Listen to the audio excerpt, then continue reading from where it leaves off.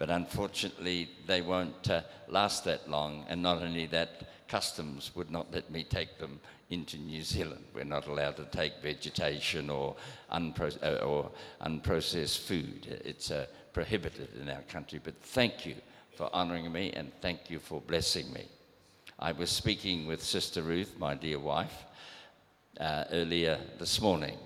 As she arrived home from church, she was ministering in our church this morning back in New Zealand. She had a wonderful meeting, she tells me, but she said to be sure and give every member of the church her love. And she said, especially to Sister Rebecca. So, God bless you. And so, it's my joy and my pleasure to be with you this morning and to share the Word of God with you. And there's nothing I like more than to catch up with my former students. And it's an honor for me to be with Pastor Comfort, because I had the privilege of being one of his teachers when he went through Faith Bible College in New Zealand, well, many years ago now. He wasn't even married then. and so it's a joy, Pastor Comfort, to see God's hand on you and the fruitfulness of the Word of God that was sown into your life in those years of study being manifest in this local church. And God bless you and your dearly beloved. All right. Now, this morning, I could, after 51 years in ministry, I could just, out of the vast reservoir of my understanding of the Word, I could just preach a sermon. But I don't want to just preach a sermon, if you understand me. I pray that I would bring a word from God that is relevant for today, and one that would motivate you all in your pursuit of excellence in your relationship with God. And so I just feel in my heart this morning to speak on the importance of the work of transformation, the transformation of God in each one of your lives. Because when we come to God as believers, and a lot of people think that all Westerners are Christian. No. In my country, active Christianity would be about 5% of our population. And I was in those ranks of unbelievers when I grew up. I did not have the privilege of growing up in a Christian home. I did not. I did not come to know the Lord until I met a young lady in Singapore. And that young lady is now my wife. And she is from the opposite side of the world to me. We grew up 12,000 miles apart. She was from England, and I was from down under in New Zealand. And we were both in Singapore in the course of our occupations at that time. I was in the military with the New Zealand Air Force. My wife was also in the military with the Royal Air Force. And we were both stationed in Changi, which was in a military base in Singapore. And would you believe it, we actually met in the Raffles Hotel at a wedding. And that's when I met her. But why was I attracted to her? Because she was different. She was different. She stood out. There was something about her that was intriguing. And it attracted me to her. It wasn't her looks, although she's a very striking-looking lady, but that wasn't why I was attracted to her. It was her character. She was different. Now, I didn't know why she was different. And it took me some time to find out. But when I say some time, only a matter of weeks. But I said to her one day, because I've always been very keen on sport, and I played a lot of rugby when I was young. And in fact, whilst in Singapore there, I played for our station team, then I played for the Far East Air Force team, and then I played for the Combined Service team. And we had a big match coming on, playing in the main stadium in Singapore. And I said to my wife, to Ruth as she was then, she wasn't my wife. I said, would you like to come and watch me play rugby? And she thought about it, and she says, yes, I would like to do that, but on one condition. I said, what is that? You come with me the next day, she said, to church. Ooh. Ooh.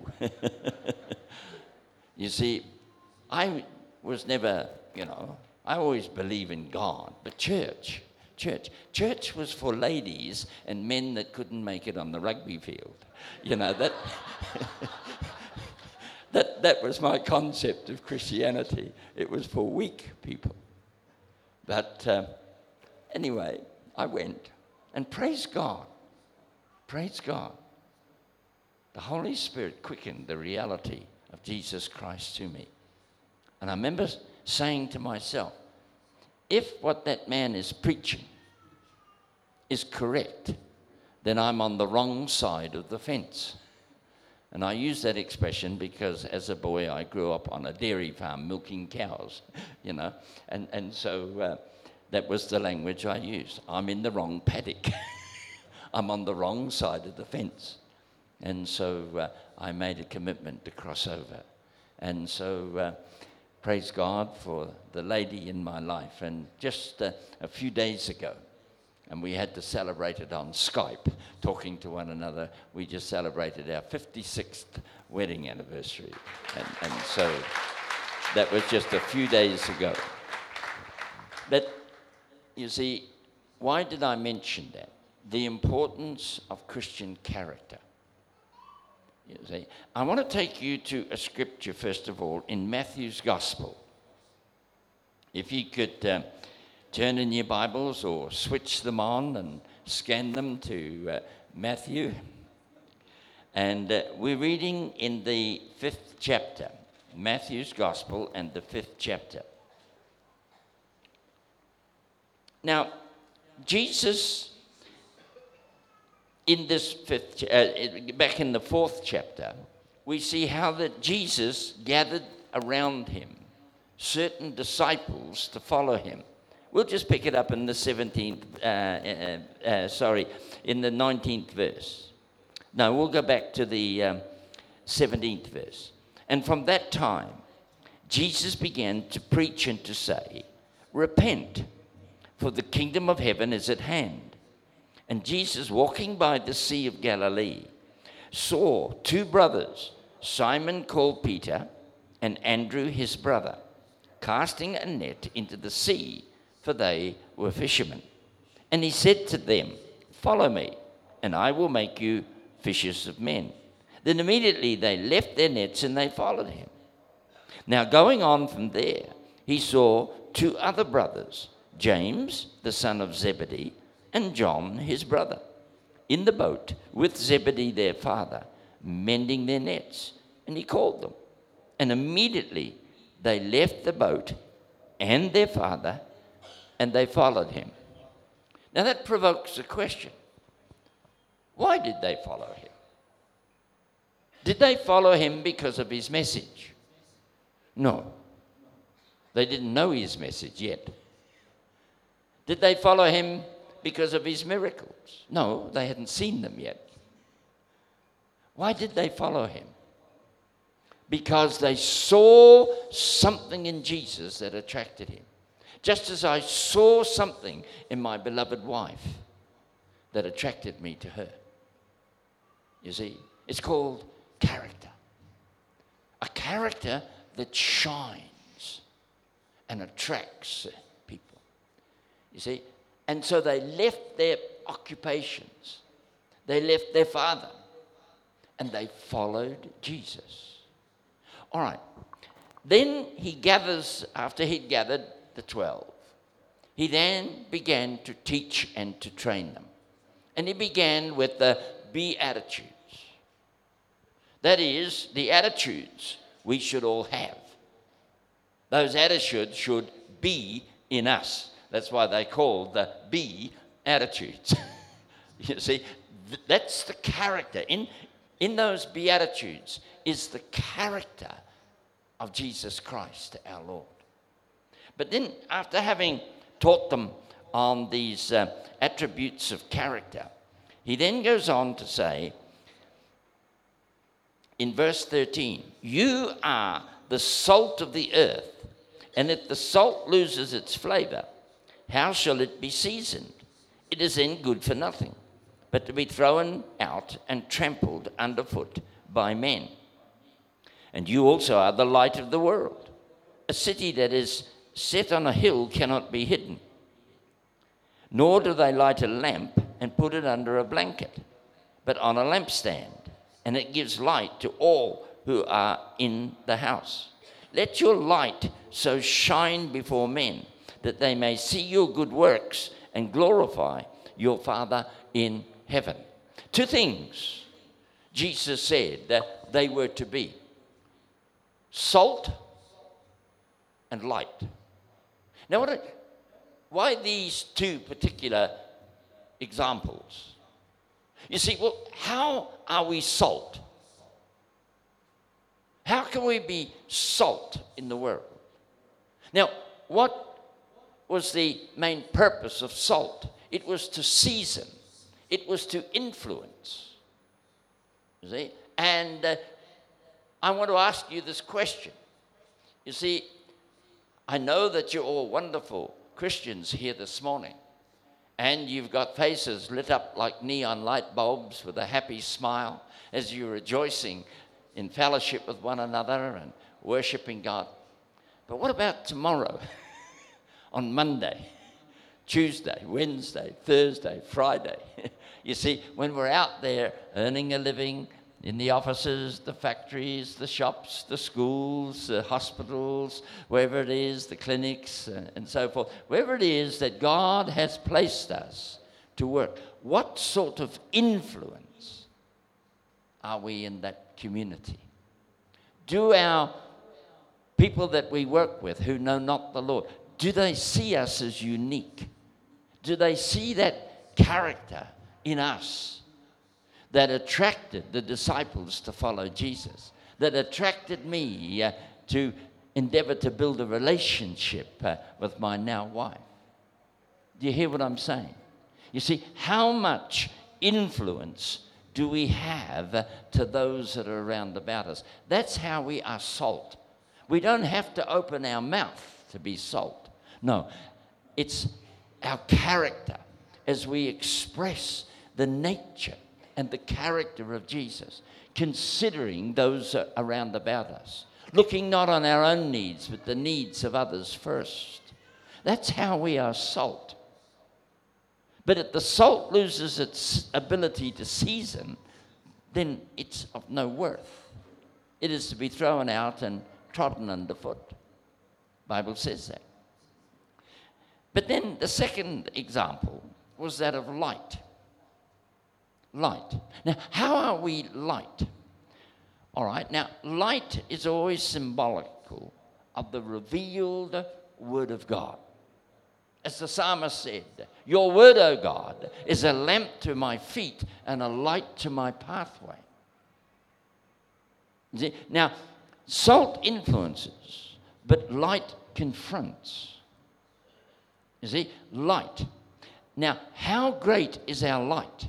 Our light is only as strong and powerful according to how much of the Word of God is in us and has brought about the work of transformation, of conforming us to the image of Jesus Christ.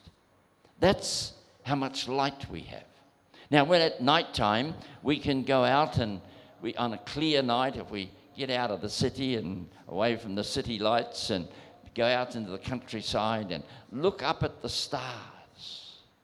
And what do we see? That beautiful sky filled with the stars. But some stars are very, very small and not much light. Others are bigger and brighter. And as the Bible says, you know, and I'm just quoting from Corinthians, as one star differs from another star in glory, so also, you know, is the glory of God worked in us. The sons of God will vary. We won't all be resurrected in the same degree of glory. For as one star differs from another star in glory, so also is the resurrection.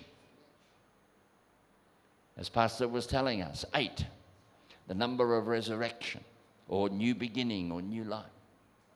You see? Now, the question is, on that day of resurrection, there's the glory of the sun, the glory of the moon, the glory of the stars, and as one star differs from another star in glory, so also is the resurrection. How much light will we radiate in eternity? See? It comes back to how much we've allowed the working of God's word, anointed by the Spirit, to transform us. To transform us. Because from glory to glory, we are being transformed.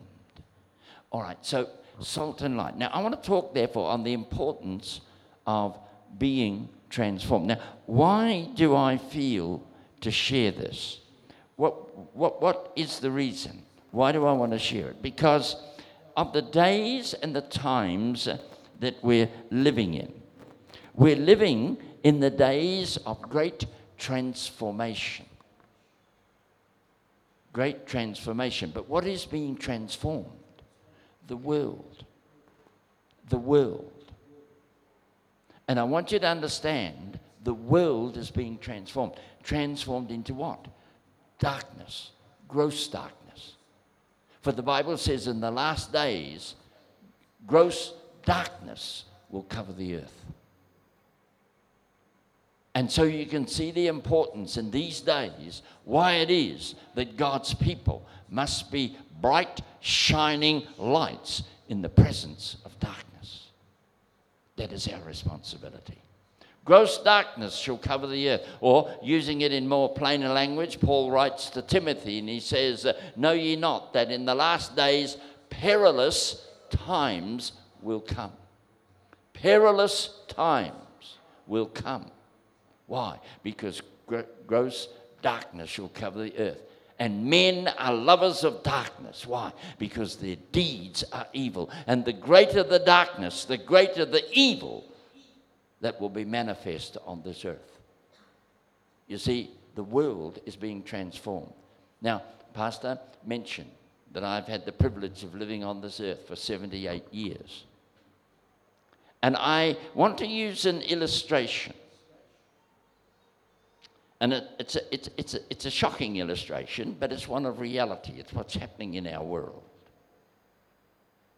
For those of you that watch the news, you will have seen on the news just in the last few weeks that the President of the United States of America has changed the United States of America into the United Gay States of America in passing a law, a national law, allowing same-sex marriages and giving same-sex marriage couples, lesbians and homosexuals, the right to adopt children and raise children.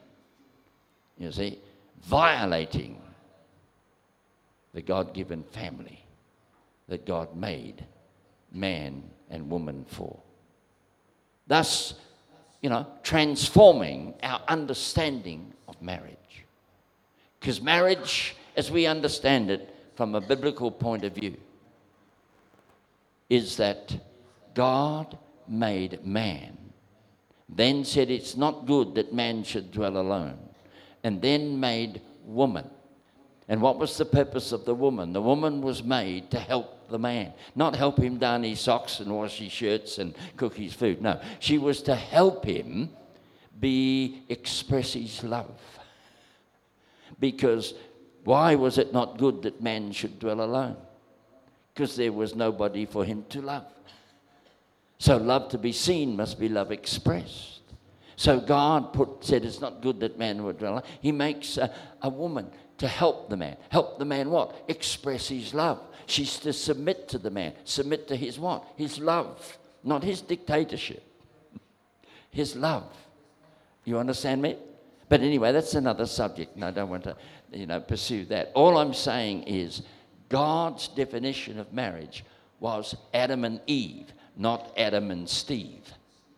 All right? But Adam and Eve. It was to be a man and a woman. You see, I want you to see. Now, Laws are being changed. Now, one of the signs of the last days, and Daniel saw this, Daniel the prophet, way back in the Old Testament, he saw this in his prophetic vision of the future. And in the 7th chapter of Daniel, one of the signs of the spirit of Antichrist was this: he will seek to change times and laws. He will seek to change times and laws. That is happening before our very eyes today. Laws are being changed so that that which was once criminal and evil may be now acceptable and practiced in society. You see, that is what the spirit of Antichrist is doing, as society is being transformed in these days in which we live. Now, I can turn the clock back just 20 years ago in my country, and a homosexual act was, according to the law of our land, a criminal act. And if a homosexual person was caught, or homosexual persons were caught in the act, they could be prosecuted and they could be jailed. It was a criminal offence.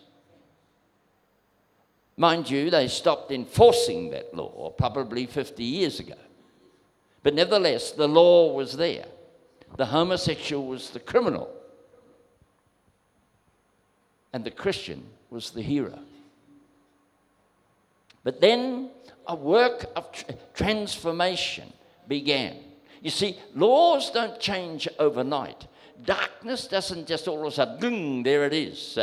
No, you go out in the twilight of the evening, and as that sun goes down over the western horizon, slowly by slowly, the light dissipates, and little by little, it gets darker and darker and darker, until we get to the darkest hour of the night. Isn't that true? The same with the transformation of this world. It doesn't happen overnight. It's little by little. And so I want to just quote 5 steps of transformation that the world followed. All right, and I'm using this same-sex marriage and homosexuality as an example, because even Jesus warned us that as it was in the days of Noah, so shall it be to the coming of the Son of Man. And we're living in the days that will see very soon, I believe, the coming of the Lord. But he says in those days, it'll be as it was in the days of Noah. That's why I'm using this as an example to show you the work of transformation in the world. How did it begin? It began, first of all, by step 1, tolerate it. Society was asked to tolerate homosexuality. Tolerate it. See? You don't have to agree with it. Just tolerate it. That's what society was asked to do. In other words, although it was a criminal offence, we won't impose the law because we were asked to just tolerate it. Oh, yes, we know it goes on, but tolerate it. I was in Singapore a few weeks ago. Well, I was there just a few days ago, but a few weeks ago when I was in Singapore, the Christians had a rally in the National Stadium. It was a prayer rally. 51,000 Christians filled the Singapore Stadium. And the Prime Minister of Singapore addressed. He's not Christian, or he doesn't claim to be Christian, but he attended. And he addressed this point because America had just passed the law allowing or permitting the ordaining of same-sex marriages. And he addressed the Christians and he said, as long as he is Prime Minister of Singapore, he would not allow such a law to be passed in Singapore. He says, but he said, nevertheless, he said, the laws of Singapore homosexuality is a criminal offence. But he says, in these days in which we live, we shall not enforce that law. You see, what was he asking Singapore to do? Tolerate it. Tolerate it. You see, tolerate it. And then after a year or two, after a few more years of asking society to tolerate it, then step 2 took place. We were asked to accept it. Accept it.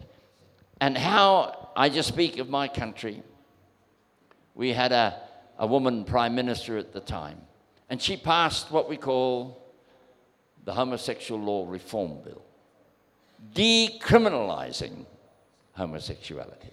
In other words, society was asked now to accept it as a way of life in our society. First of all, tolerate it. Secondly, accept it. And then, after having coerced society to accept it, then step 3 took place. Celebrate it. Celebrate it.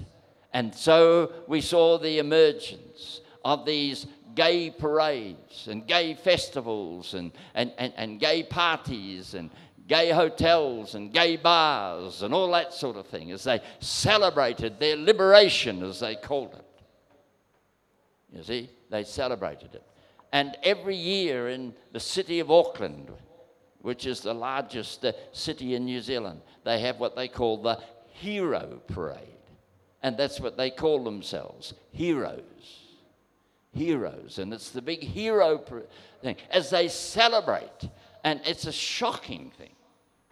I've never ever gone there live to witness it, but I've seen clips of it on the news, on television. And you know, you would think you were already in hell when you look at it, of what goes on in those parades as they celebrate their liberty and liberation. You see, that is the 3rd step. And then we then had, little by little, as the years go by, the 4th law comes in. The 4th step, legalise it. Legalise it. Now, by legalising it, and passing the law to allow same-sex marriages. And I want you to understand, this is a decree from United Nations. They are behind this. I've just to remind you that the President Obama has just been down to Kenya and also to Ethiopia. And what was the main thing on his agenda? To coerce those governments into accepting homosexuality. It's a United Nations agenda to bring that right across the whole world. To bring it across the whole world, you see? And so, and legalise it everywhere. Now, the moment that it's legal, every time they have a hero parade or a big celebration, they insist that the mayor of the city and a government representative attend those festivals. If a government member doesn't attend it or the mayor doesn't attend it, we're being discriminated against, they say. You follow it? And so by legalising it, a member of government has to attend those parades. The mayor has to attend it. Why? Because it's their legal responsibility. The gays now have legal right to demand that they attend their celebrations. And then, finally, the 5th step. Extol it. Extol it. What does that mean? Lift it as a position of preeminence in society. And anybody that speaks against it can be prosecuted and jailed. Churches in the United States, pastors are being jailed for speaking against it. Churches are being closed. People are being excommunicated out of the armed forces. Being prosecuted for refusing to conduct a gay marriage. Being fined $135,000 for refusing to bake a cake for a lesbian couple. And they're being prosecuted and jailed. They call it hate speech. I mean, the world can say what it likes against the church, but if the church speaks against homosexuality, that's hate speech. It's a criminal offence. So what have we seen now? 30 years ago, perhaps, the criminal was the homosexual. The Christian was the hero. Today, the homosexual is the hero and the Christian is the criminal. You see, society is being transformed into darkness. You see, it's being transformed. All right, and we're called to be light. And the greater the darkness, the brighter should be your light. But how bright is our light? We can't stop what the world is doing, but we can respond to what Christ is requiring of us, to be salt and light in the community. Okay? So I want to take those 5 steps, and I want to apply them now to Christianity, to Christians. But before I do, I'd like you to turn your Bible to John chapter 2. Can we just go there for a moment? John chapter 2. And I'm reading from the first verse, John chapter 2. Now, this is a record of the first miracle that Jesus performed as he began his ministry. All right, we pick it up in the first verse of chapter 2 of the Gospel of John. Now, on the 3rd day, there was a wedding in Cana of Galilee, and the mother of Jesus was there. All right, let's just pause there for a moment. Everything in the Bible is written for importance. Now, why didn't he just say there was a wedding in Cana of Galilee? Why doesn't it just tell us that? Why does it say on the 3rd day there was a wedding in Cana of Galilee? Why not just say, you know, there was a wedding taking place in Cana of Galilee? No, why not just say that? It says, on the 3rd day, there was a wedding. Now, I want you to understand from Scripture that a day with the Lord is as 1,000 years, and 1,000 years was as a day in the sight of the Lord. This wedding took place on the 3rd day. Just bear that in mind. All right. Now, both Jesus and his disciples were invited to the wedding. And when they ran out of wine, the mother of Jesus said to him, "They have no wine." They have no wine. And Jesus said to her, "Woman, what does your concern have to do with me? Why is this concern of yours that they've run out of wine? What has that got to do with me?" It was a provocative question. Now, the way it is written in the English Bible, it doesn't sound very ethical. Nice way for a son to refer to his mother, woman. But go back into the Greek, and what he was saying is, really, why are you concerned, bringing that concern to me? You see? And his next statement, "For my hour has not yet come." What hour? The hour of Jesus' wedding that will take place on the 3rd day. That is, the church at the end of the church age, which is to be 2,000 years approximately. And Jesus is soon to come back for his bride. And I quote to you, Revelation chapter 19, where the angel of the Lord says unto John, "Behold, I will show you the Lamb's wife, for the marriage of the Lamb has come." Now, a lot of people are asking, what day will he come? I don't know, and we're not meant to know. Because the coming of Jesus for his bride is not a calendar date. You understand? It's not a calendar date. It's a relational date. What do I mean by a relational date? Because if you look carefully there at that scripture in Revelation 19, "For the marriage of the Lamb has come, for the bride has made herself ready." When will Jesus come? When the bride has made herself ready. You see, God didn't appoint a day. He appointed an event. When the bride is ready, and of course you've got to understand a Jewish wedding, the father says to his son, all right, now go get your bride. Go get her. You see? And Jesus will leave his father's throne and bring his throne to this earth.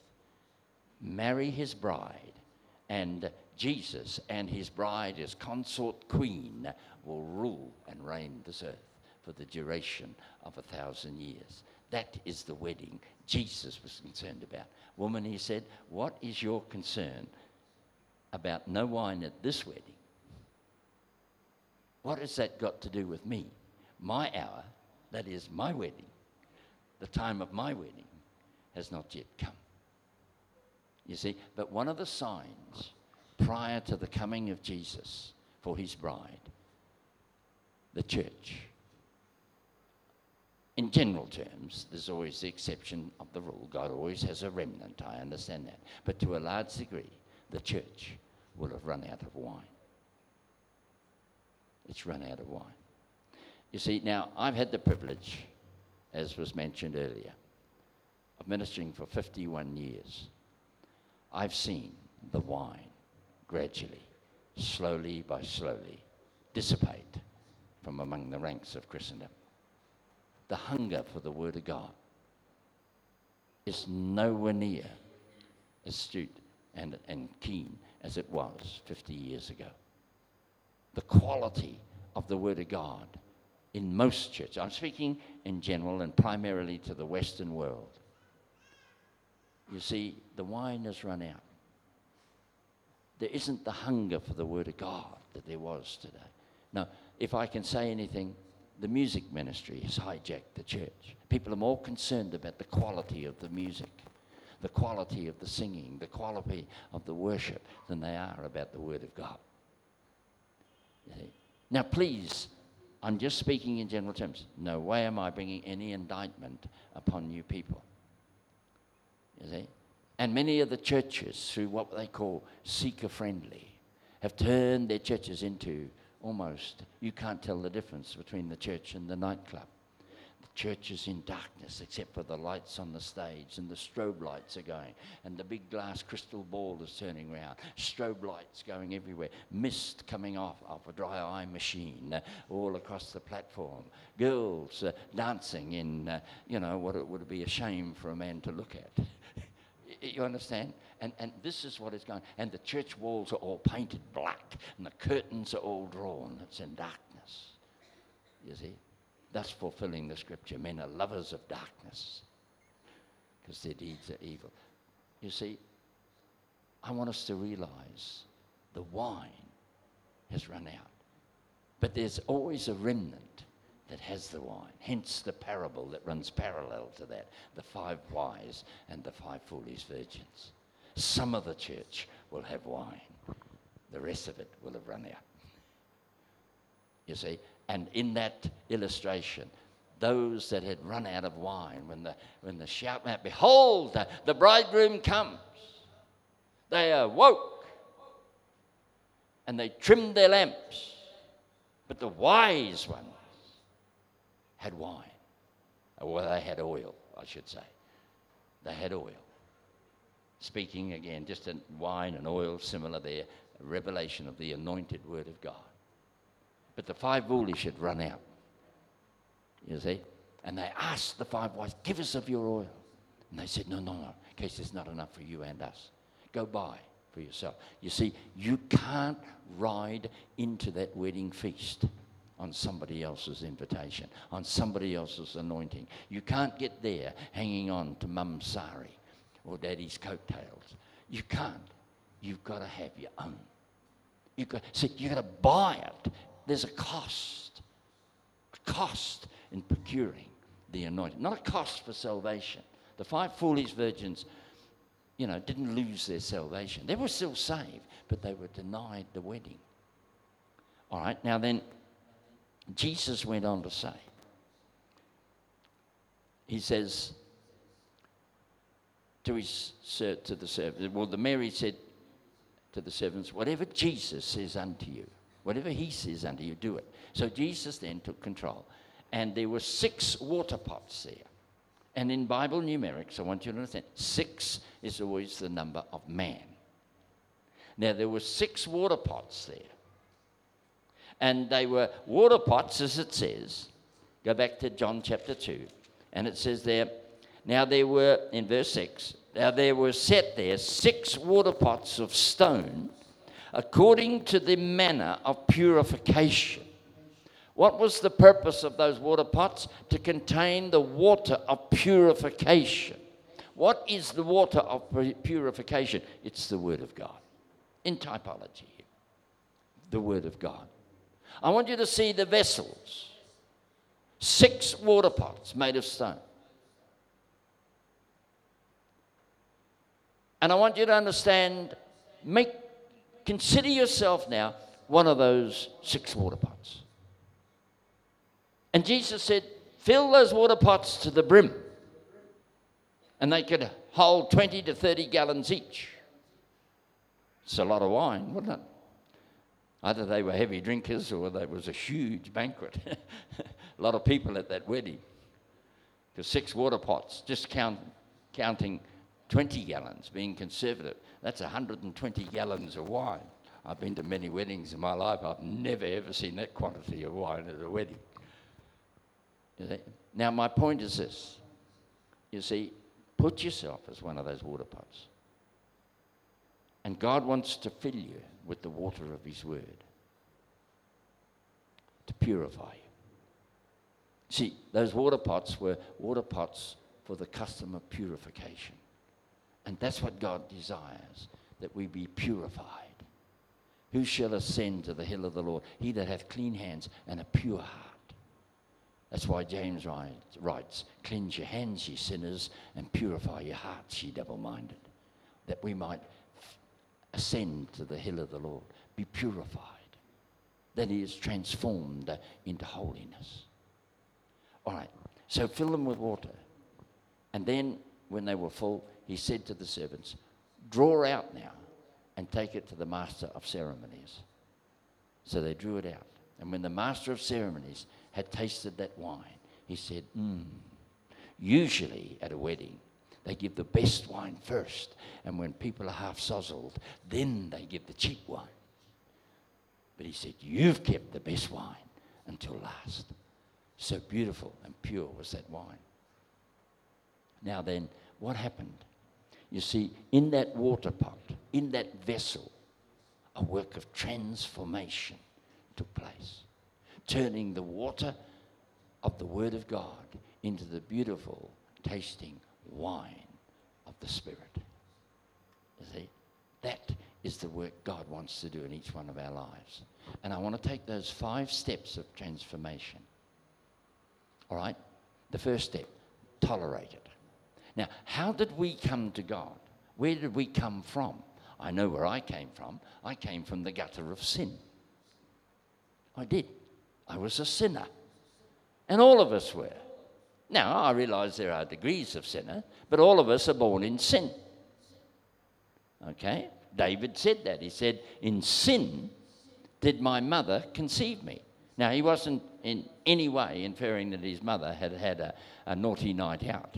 That's not what he was saying when he said, in sin did my mother conceive me. No, what was he meaning? Because she was a sinner, therefore he was conceived in sin. Okay? And so what I want us to realize is that we're all born in sin. How did we come to the Lord? Colossians tells us, you who are enemies of God by wicked works in your mind. You see, when we came to the Lord, we were enemies of God. We were in darkness. And God translated us out of darkness and placed us into marvelous light. But we came to him as enemies. And so the moment we're born again, I want you to realize we bring all our baggage with us. I think I shared this to the students when I was here last time teaching. You see, is it because I wasn't always a Christian? I didn't come to really accept the Lord until I met my dear beloved. What was I? I was a drinking, smoking, cursing sinner. And then I accepted the Lord as my personal Savior. Now what was I? I was a drinking, smoking, cursing Christian. You see? Justified, but not yet sanctified. And so the work of transformation begins the moment we receive Jesus as our Savior. Now, what work of transformation is it? We're called to a conformity to the image of Christ. So step one, tolerate it. See, what is God doing? He loves us. He wants to bring that work of transformation. That is why all things work together for good to them that love God and are called according to his purpose. And so I was saying to the young people last night, all things is not just necessarily the good things that we deem good. All things, everything God permits to happen to us.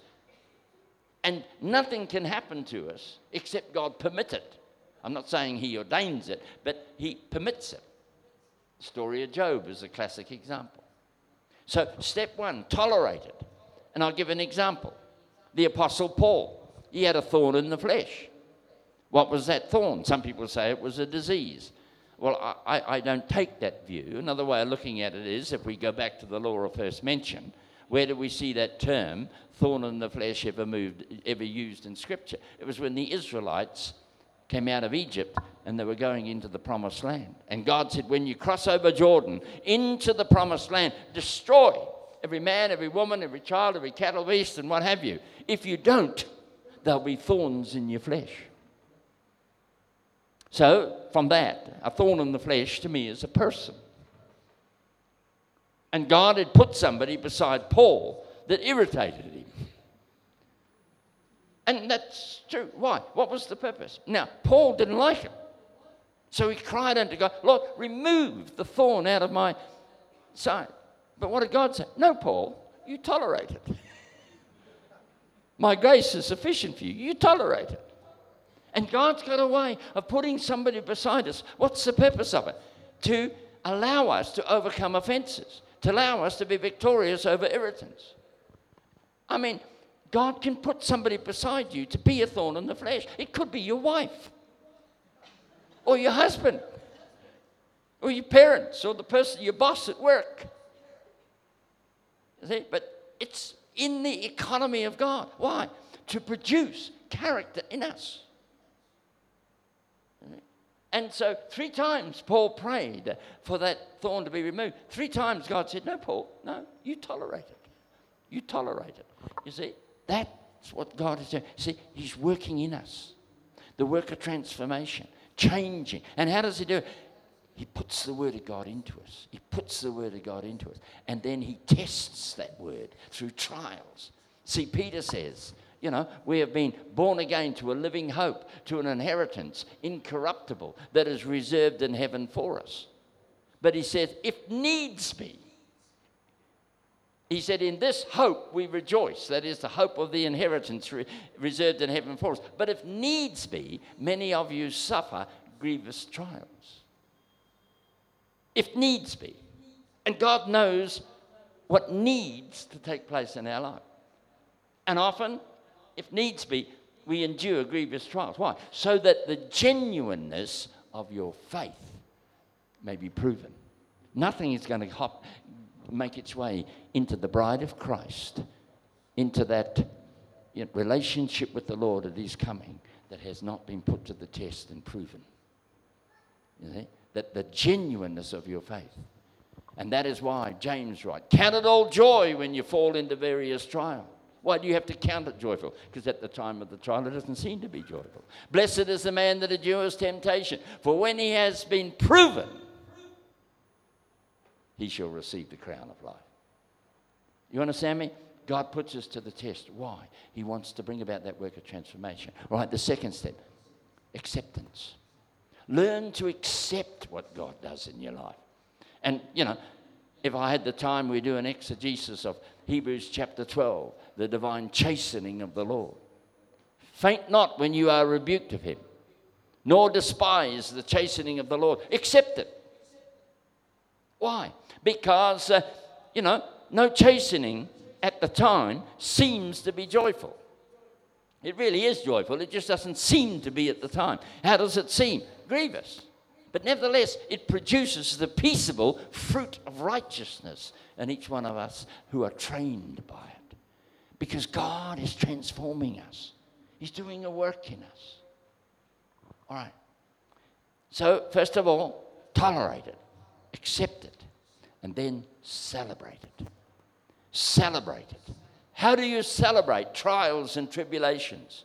How do you celebrate persecution? How do you celebrate tribulation? How do you celebrate infirmities? How do you celebrate the dealings of God and divine chastisement?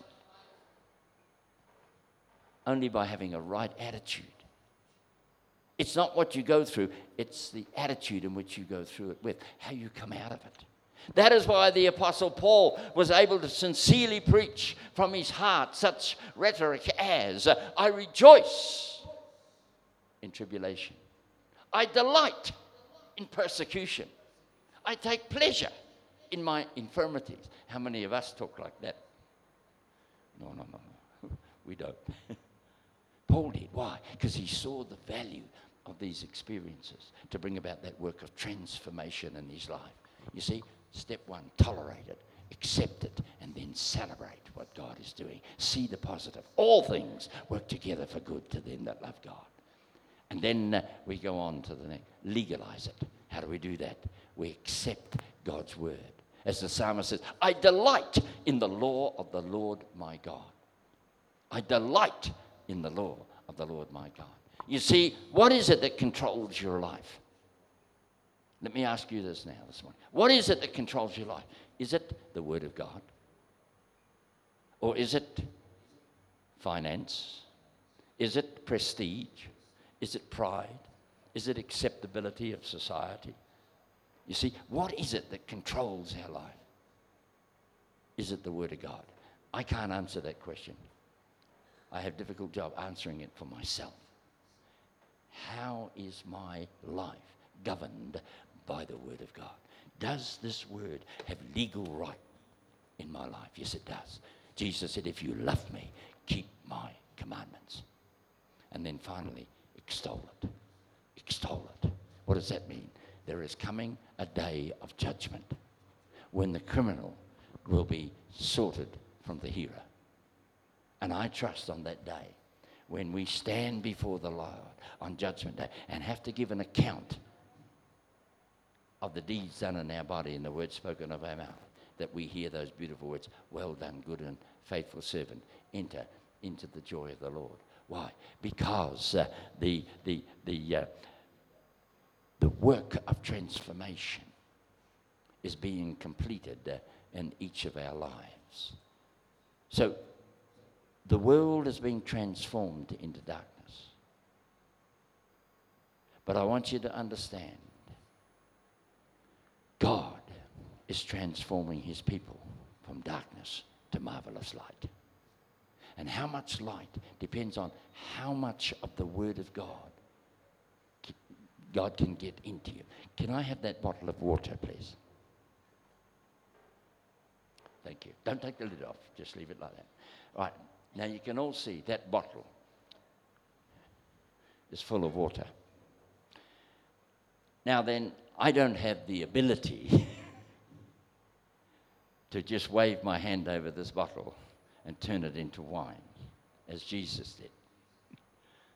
I can't do that. I can't do that. No, but I would like to fill this bottle with wine. Now, for me to fill that bottle with wine, what must I first do? Empty it. You pick up my point. The reason why the work of transformation is not taking place in many of God's people, they are not empty vessels. See, those water pots had to be empty. They had to be empty. The vessel has to be empty. You see, I know sometimes we can flock to the altar for prayer. Lord, take this sin out of my life. Lord, take this ungodly relationship out of my life. Lord, take away my lying tongue. Lord, take away my sinful heart. No, don't pray like that.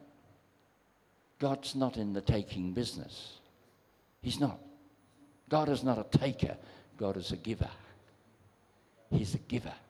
God doesn't take sin off anybody. What does he do? He reveals his word to us and says, you put it away. You see, Jesus thought it not robbery to be equal with God, but yet Jesus emptied himself. He emptied himself, not as God. He didn't empty himself of his divine deity, no. He emptied himself of what? Fulfilling the self-will. The self-will. See, that's the hardest thing for God to empty ourselves, or at least for us to empty ourselves of. The self-will. What do I want? What do I want in life? What do I value? Where am I going? Where God is there for me. Lord, I'm sick. Come, Lord, heal me. Lord, I have a problem. Come, Lord, meet my need. Solve my problem, Lord. Provide my need. Come, Lord. And our attitude to God is we are the master, he is our servant. That when we have a need, we beckon him. Come, Lord, meet my needs. You see, because I want you to see the vessel is full of self, and it's got to be emptied. You see, the Bible says we're to put on the new man. We're to put on the new man. But you can't put on the new man until first you put off the old man. So that's why that procedure. Put ye off the old man and put on the new. You see, we can't put on the new till we put off the old. You see, we cannot be filled with the water of God's word if the vessel is filled with something else. And I want you to see the importance in humility of emptying yourself. Now, only you can do it. And so, what is it that we've got to empty ourselves of? Anything that hinders that work of transformation from taking place in your life, that you might be the light in this darkened world of gross immorality that's getting worse and worse. You might be the light that others might see and taste and know the goodness of God because of your testimony. You see, unbelievers out there in darkness, engrossed in the wickedness of sin, you are their hope. I mean, Jesus is their hope, but how is he going to come to them? Through you. As we are salt and light in the community. I'd like you to stand with me as we close this morning. Can you do that? Please stand. I'd like you to lift one hand, your right hand to the Lord, and put your left hand on your chest. And I'm going to pray for you as a church. And as I pray, I want you to just muse on the words of the psalmist when he said, "Search me, O God, and know my heart, I pray, and see if there be any wicked way in me." Why do I want us to pray like that this morning? So that as we stand before God, we make sure that our vessels are pots of purification.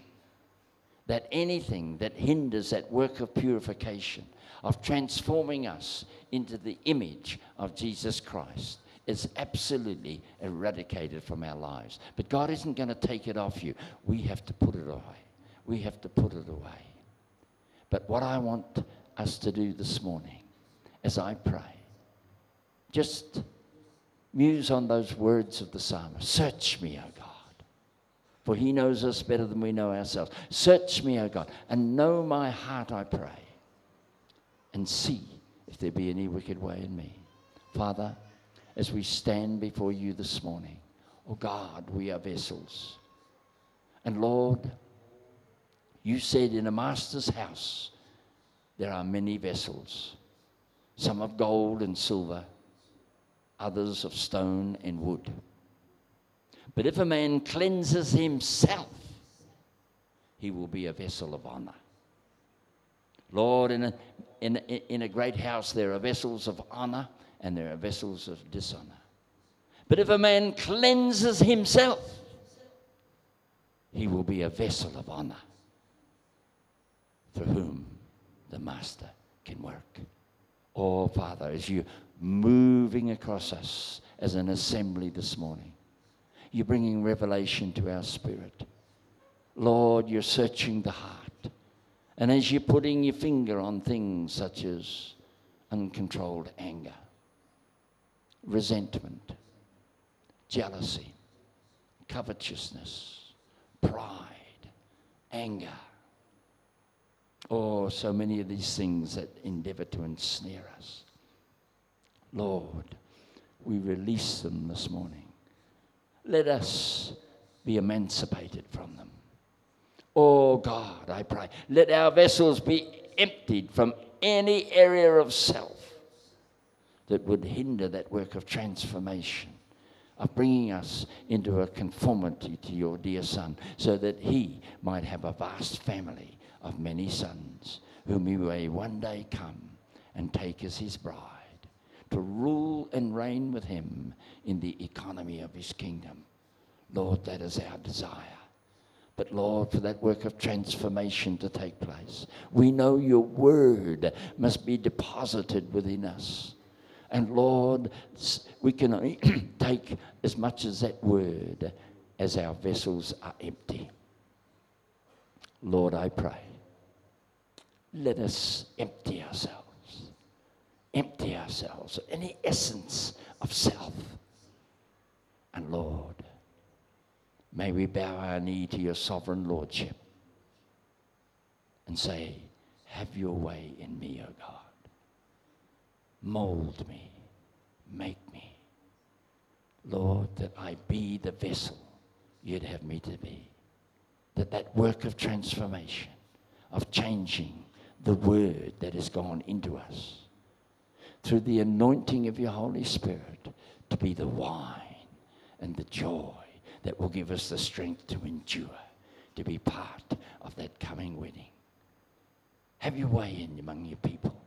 And Lord, I pray that this message, Lord, will lodge in our hearts this morning.